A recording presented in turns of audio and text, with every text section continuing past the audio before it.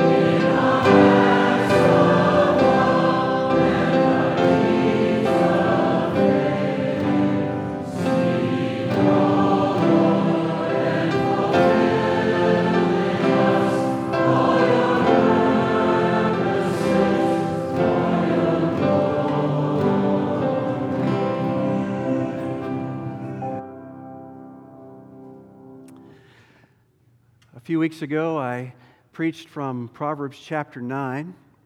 Some of you may remember we were together a few Sunday evenings ago and we unpacked chapter 9. But as we said then, it's really the culmination, because in chapters 1 through 8, a father is on a walk with his son. He's getting this young boy ready to be launched into life. And the father knows it's a dangerous world out there. And so they go for a walk down a path. And chapters 1 through 8 are punctuated by 10 fatherly talks. Listen, my son. My son, pay very close attention to what I'm telling you. My son, hold fast to what I say. And then we come to chapter 9, and we hear the climactic conclusion of the Father's counsel, and he brings us to a fork in the road. Proverbs chapter 9, verses 1 through 6, and verses 13 through 18. Wisdom has built her house. She has hewn her 7 pillars. She has slaughtered her beasts. She has mixed her wine. She has also set her table.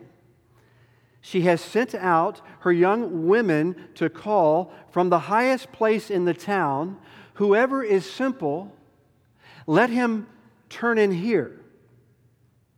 To him who lacks sense, she says, come and eat of my bread and drink of the wine I have mixed. Leave your simple ways and live, and walk in the way of insight. Verse 13 and following. Contrast. The woman folly is loud.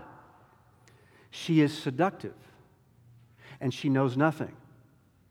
She sits at the door of her house, and she takes a seat on the highest place of the town, calling to those who pass by, who are going straight on their way, whoever is simple, let him turn in here. And to him who lacks sense, she says, stolen water is sweet, and bread eaten in secret is pleasant. But he does not know that the dead are there, that her guests are in the depths of Sheol. Two competing counselors, woman wisdom, Dame Folly, bidding for the allegiance of my heart and your heart. Whoever is simple, let him turn in here.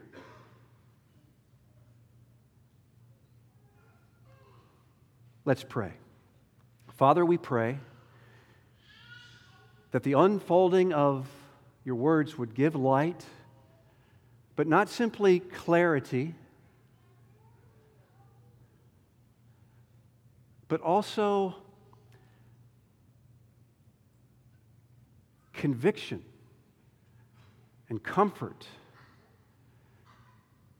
that you would change how we talk to one another. We wish to grow up into the image of our Lord Jesus. Teach us that communicable attribute of Jesus. Teach us to speak with wise words that bring life. We ask all of this in Jesus' name. Amen. So we're on this walk, and we're at the fork in the road. Two competing counselors, woman wisdom, Dame Folly. The same invitation, whoever is simple, let him turn in here. And you and I are the son who must decide between the two. And this, just by way of review, building on what we've said over the last few weeks. We've said that these two women signify two very important realities. The key that unlocks the meaning of the text is the location of the houses. Lady Wisdom calls from the highest places in the town, verse 3. On the other hand, Dame Folly takes her seat and she calls out on the highest places of the town, verse 14. In the ancient Near East, the highest point of the city was the home of the gods, the location of the temple. And so here's the fork in the road. Lady Wisdom, a poetic personification of the true and living God who counsels you, and embracing her leads to life. On the other hand, Dame Folly, a poetic personification of the false gods of the nations who counsel you, and embracing her will surely lead to death. And we've been tracing this theme from the book of Proverbs into the New Testament, where wisdom comes to full expression in the person and work of Jesus. Isaiah, standing on tiptoe, looking down the corridors of time, can see the Messiah. And he writes, "There shall come forth a shoot from the stump of Jesse, and a branch from his roots shall bear fruit. And the Spirit of the Lord shall rest upon him, the Spirit of wisdom and understanding, the Spirit of counsel and might, the Spirit of knowledge and the fear of the Lord. And his delight shall be in the fear of the Lord." Isaiah chapter 11. And Luke, the gospel writer, sees the promise of Isaiah finding fulfillment in his day. Luke chapter 2, the child grew. Jesus. He became strong. He was filled with wisdom, and the favor of God was upon him. And Jesus increased in wisdom and in stature and in favor with God and man. And Jesus himself interpreted his identity and his messianic activity through the biblical lens of wisdom, the lens of proverbial wisdom. To the unbelieving crowds, he rebuked them. The queen of the south will rise up at the judgment with the men of this generation and condemn them. For she came from the ends of the earth to hear the wisdom of Solomon, and behold, someone greater than Solomon is in your midst." And to the critics who sized him up wrongly, Jesus replied, "The Son of Man came eating and drinking, and they say, 'Look at him, a glutton and a drunkard, a friend of tax collectors and sinners.' Yet wisdom is justified by her deeds." The Apostle Paul understands the person and work of Jesus through the lens of wisdom. Christ Jesus has become for us wisdom from God. 1 Corinthians 30, chapter 1, verse 30. And Colossians chapter 2, "In Christ are hidden all the treasures of wisdom and knowledge." And as we said last week, so we emphasize again this morning, the rest of the book of Proverbs speaks to a variety of seemingly mundane matters of life, especially our words, but our words are anything but mundane. Yes, ordinary, and yet extraordinary. How we speak to one another reveals whether we are dining with woman wisdom, that is Jesus, Christ our wisdom, or whether we are dining with Dame Folly, that is the devil. And so last week we focused on foolish words spoken in the image of the devil. Words that deceive,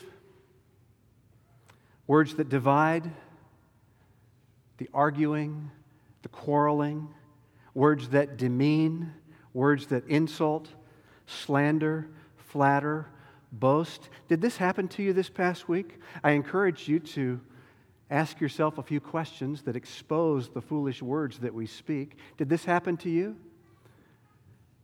I noticed, Cindy and I noticed throughout the week, I would say something, and she would say to me, "You better write that in your journal.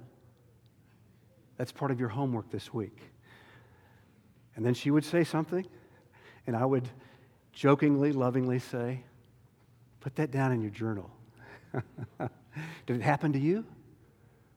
Change begins when you slow down. The Spirit has an opportunity to wake us up when we slow down and are intentional about our sanctification. That was last week. And I trust you've become more wakeful to the foolish words that come out of your mouth. But this morning, we focus on wise words spoken in the image of Jesus. Let's learn to talk like Jesus, with such flexibility, with such variety, with such skill. Here's where we're going. First of all, the vision set before us. Secondly, the methods that get us there. First of all, the vision set before us. As last Sunday, so this Sunday, we'll be looking at selected proverbs that are spinning out of the wisdom revealed in Proverbs chapter 9. The vision set before us. First of all, the message. Proverbs 25, verse 25. "Like cold water to a thirsty soul, so is good news from a far country." Good news. Good news. It's a phrase that distinguishes the Christian message from other religions in the world. It's the evangel. It was news of a great historical event that changed a person's world and requires a person's response.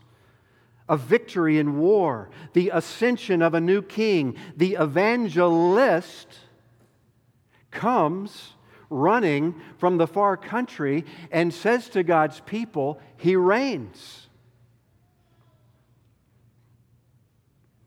And so the good news is, first of all, not instruction about what you must do. It's first of all the good news about God, what He has done for us in Christ. And so we open up our Bibles this morning and we read of this good news. Long lay the world in sin and error pining. But into this world, God sent forth His Son. And on Friday, God gave His Son over to death. But on Sunday, God raised Him from the dead. But not as a private individual, but as the man for others. Because God has established a bond between Jesus and His people. As goes the shepherd, so go the sheep. This is very good news for us. This good news of what God has done for us in Christ is like cold water to a thirsty soul. That's the message. Here's the messenger. Proverbs chapter 10, verse 11. The mouth of the righteous is a fountain of life. You remember in Pentecost, Acts chapter 2, the Apostle Peter stands up to interpret what is happening in their midst. And Peter says, God has raised this Jesus to life. And we are all witnesses of it. And exalted to the right hand of God, Jesus has received from the Father the promised Holy Spirit and poured out the Spirit among His people. You who now see and hear. Why the Spirit poured out? So that you and I might become His witnesses here and to the ends of the earth. Not only to those outside the church, but also to us inside the church. I want you to notice this. This is very important. As you read the New Testament, note the way that the Word of God becomes a river that runs through the church and beyond the church. Note this holy spiritual dynamic. On the one hand, there is the publicly proclaimed word on Sunday, very important. It's the spearhead of the conversation. But on the other hand, every day we wake up and we give ourselves to the privately pursued word.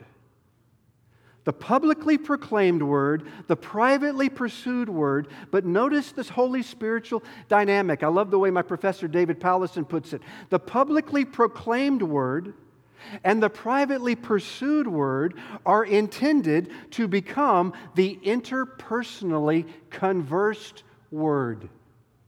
Scripture everywhere describes this vision. Colossians chapter 3, verse 16, let the word of Christ dwell in you richly, teaching and admonishing one another in all wisdom. Conversation that builds up. Hebrews chapter 3, encourage one another as long as it is called today, that none of you may be hardened by sin's deceitfulness. Hebrews chapter 10, encourage one another, and all the more as you see the day of the Lord drawing near. Some of you may recognize the name Scotty Smith. He's a former pastor in Nashville, Tennessee. He's also a graduate from the University of North Carolina. And so Cindy and I are always reading the blog that he posts daily on Gospel Coalition. A few days ago, this was his post, Exponential Encouragers. Here's his prayer. You want to be encouraged?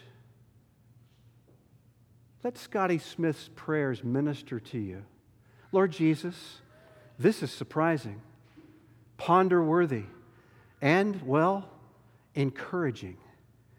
With a view to your second coming, the main thing the Scriptures command us to do increasingly is to encourage each other. exponential encouragers. That's what we're called to be, not flatterers, which is just manipulation dressed up in a smile and party dress, not fear mongers and worry warts, projecting our anxieties and a spirit of Eeyore onto each other, not free-roaming commentators offering our opinions, judgments, and wisdom about all things, and certainly not the roadside assistance crew that nobody called, fixing people rather than loving people.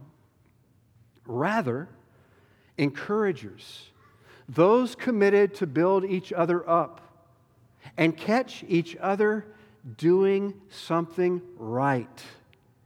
Listening with the heart of our Father, speaking your kind of body language, Jesus, and offering words seasoned with grace, bringing the Spirit's healing. Jesus, help us see the day approaching with greater clarity and joy than ever before.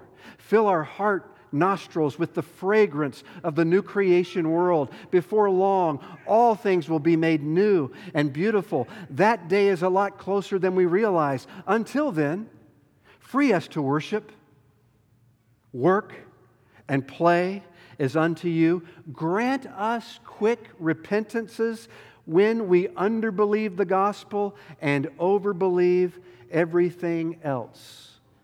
So very amen we pray. The mouth of the righteous is a fountain of life. Have you noticed? All the great cities are built alongside a river. Down south, where my son Nathan lives in Atlanta, the Chattahoochee River runs through the great city. Chicago, the Chicago River. A river runs through it. Grand Rapids, the Grand River runs through it. The church is the city of God. And there is a river that makes glad the people of God. Yes, there's public proclamation on Sunday. And yes, there's private meditation early in the morning when each of us begin our day. But do you see how the public proclamation and the private meditation is designed to create a river of daily, relational, redemptive conversation? We tend to think that ministry happens in the formal, structured settings like Sunday worship and Bible study. All very important. It all begins there. But we tend to think of relationship as something that we do in the casual, unstructured settings like daily conversation. But the Scriptures teach us that God places a premium on our daily conversations. God intends for my tongue, and God intends for your tongue to be an instrument, His instrument, that brings life to your neighbor. Proverbs 18, verse 21. Death and life are in the power of the tongue.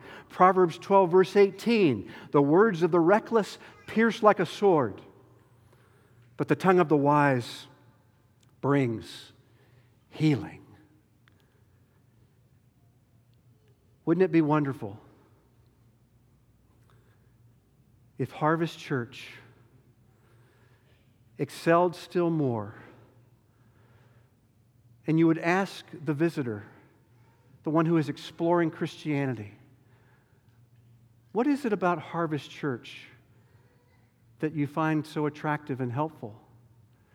And she would say, I was fed on Sunday, but the rest of the week, I enjoyed life-giving conversations by her members. I knew they cared about me. They took time to speak to me, words that build up instead of words that tear down. For such a time of this, all the talk in the world that people are twittering and Facebooking and spouting and tearing one another down. God has designed the church of Jesus Christ to be an instrument in His hand to bring life by the words that we speak. Wise words. It's the vision that is set before us. Now, what about the methods? How are we going to get there? Let me offer 3. By listening carefully. Proverbs chapter 18, verse 13 says, if one gives an answer before he hears, it is his folly and shame. It all begins by listening carefully in 2 directions. First of all, to the Word of God, because it is in the Scriptures that the Lord gives wisdom, and from His mouth comes knowledge and understanding. And so we listen to what He says. Now, I won't linger there because we Presbyterians are especially skilled at listening to the Scriptures. But we are not equally adept at listening to the heart of our neighbor. And our goal is to connect the riches of Christ to the realities of this sister's life, this brother's circumstances. And so we not only listen carefully to the Word of God, but we also listen carefully to the heart of our neighbor. Proverbs chapter 20, verse 5 puts it this way: the purposes of a man's heart are deep waters, but a man of understanding will draw it out. You see, a person of understanding is a person who has learned to draw out their neighbor with good questions. But here's the problem. We assume that we already know our neighbor, and so we don't ask questions. And the result is the person that we speak to is the person who only exists in our imagination, not the real person who is sitting in front of us, because we haven't taken the time to get to know what's on their heart. So if you ask someone, how's it going? Well, you're more likely to get them to reveal themselves in a superficial way. But if you ask questions that lovingly, gently probe the heart, then you're more likely to get to know that person in a far deeper way. When do you become anxious? Where have you struggled with disappointment? In what specific situations do you get tempted to anger? What sort of problems do you encounter in relationships? What sort of things do you regularly avoid? When do you tend to doubt that what God says is true? What's your definition of a good relationship? I would love to know. Where do you struggle with bitterness? Where do you get tripped up and trapped? Where do you struggle with regret? May I ask, what sorts of things in your past are really hard for you to let go?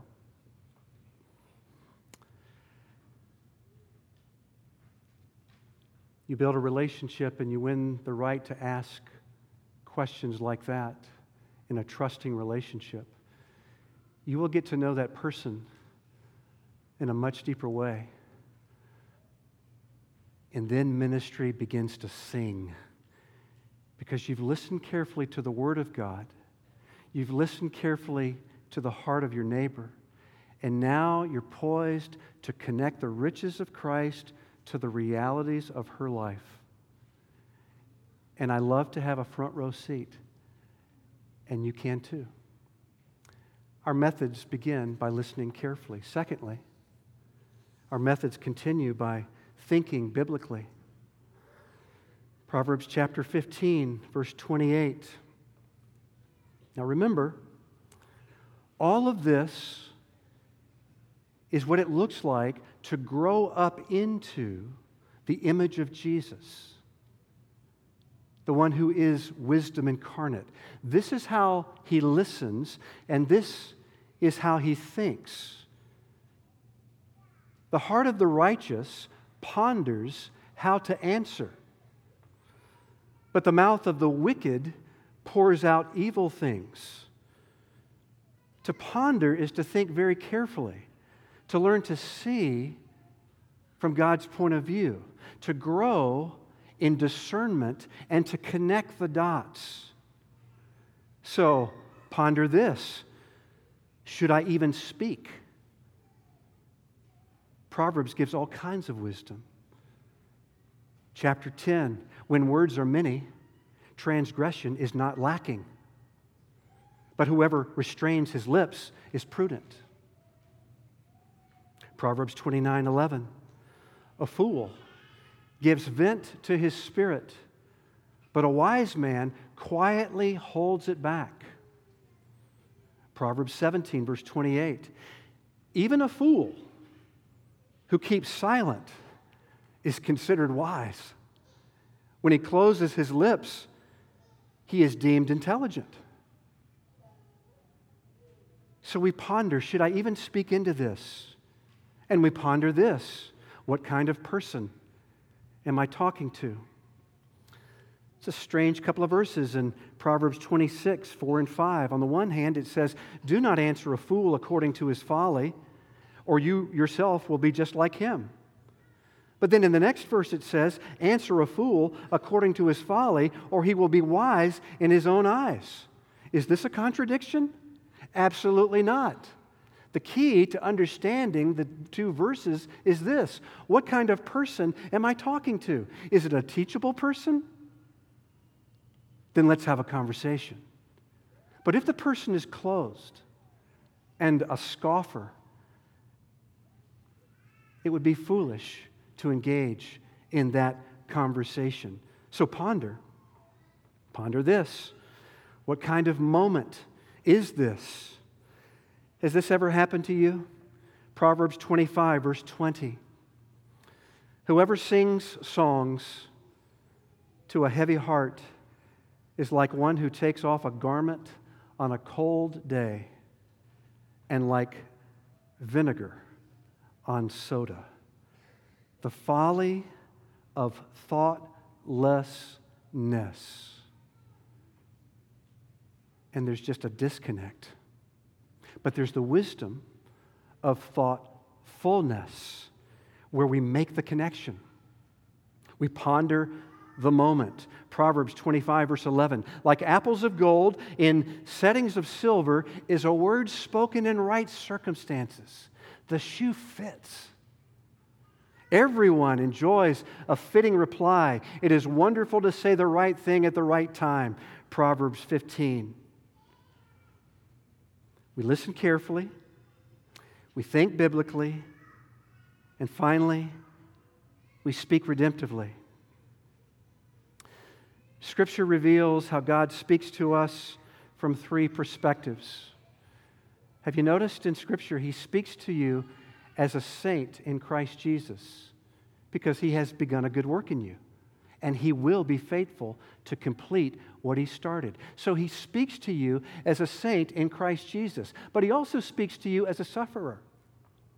Because He knows that evil things have happened to you. You woke up in a fallen world and people sin against you. Hard things happen to you. And so your Savior speaks words of consolation. But He also speaks to you as a sinner. Because He's not finished with His good work yet. He knows we get entangled and tripped up and trapped by our sin. And so He lovingly speaks to us as people in need of loving challenge, and confrontation.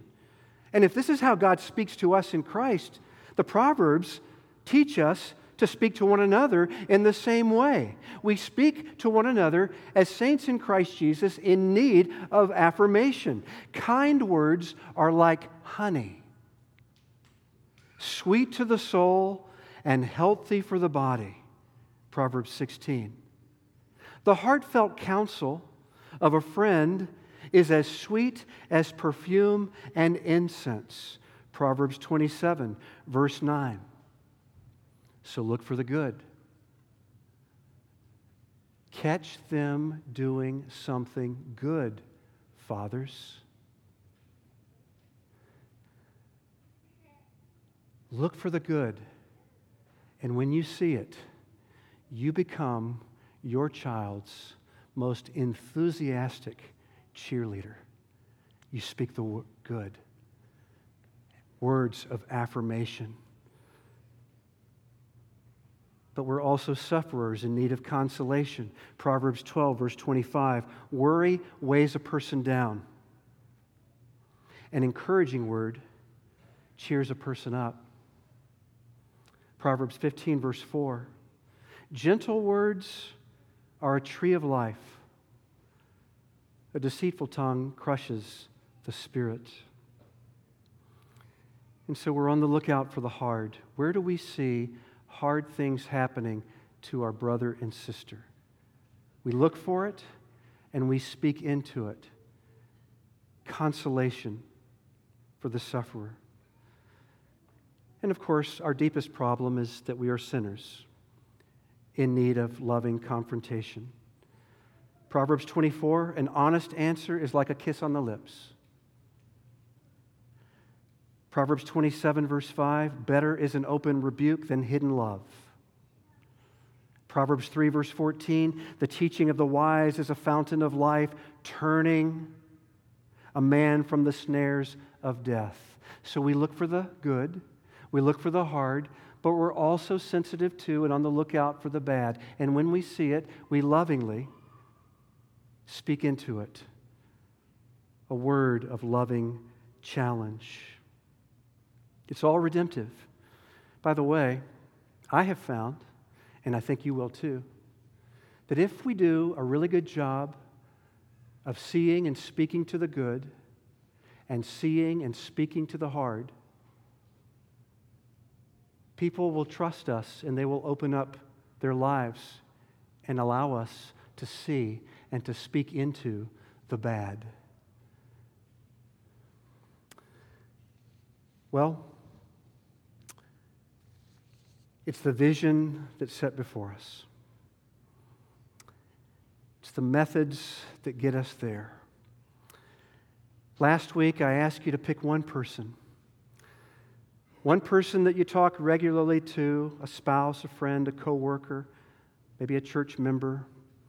And I ask you to prayerfully reflect on the way that you speak to that person by journaling your answers to those 4 questions that expose foolish words. What were you facing? What were you saying? What were you wanting? And what was the ripple effect that impacted those around you? It's the vicious downward spiral of folly. But God is growing by His Word and Spirit an upward, gracious circle of wisdom. So consider your Redeemer. Everywhere in Scripture, God is revealed as the one who enters into your world and turns your life upside down and inside out to change how you speak and what you live for. So who is He for you in Christ? Where do you need His pardon? Where exactly do you need His power? Another question. The Spirit works by and with His Word to renew your heart, to return to God in dependent faith. So have an honest conversation. Go to Him and tell Him, I am so grieved that I am living for myself, that I am imaging Dame Folly by the way that I talk to the people I care about. Would you change what I'm living for so that you can change how I speak to others. And He works by His Spirit to give you new desires, and the desires of the Spirit produce the fruit of the Spirit. And out of a heart ruled by the Spirit, the mouth speaks words that build up. And so, as you receive God's transforming power, how will you talk to your neighbor this week differently? And last question to consider, what ripple effect, what wonderful consequences would speaking in a new way set in motion? Reckless words pierce like a sword, but the tongue of the wise brings healing. Let's pray. Oh God, thank you that there is an alternative to speaking words that tear down. We can actually speak words that build up. We can actually obey by the Spirit. Ephesians chapter 4, verse 29. Let no unwholesome talk come out of your mouth, but only what is helpful for building others up, that it may give grace to those who hear.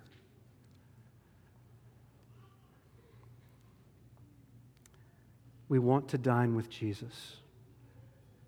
We want to get to know Him. And in getting to know Him, we are changed by Him into His likeness, right down to the very words that come out of our mouth. Help us put off the foolish words.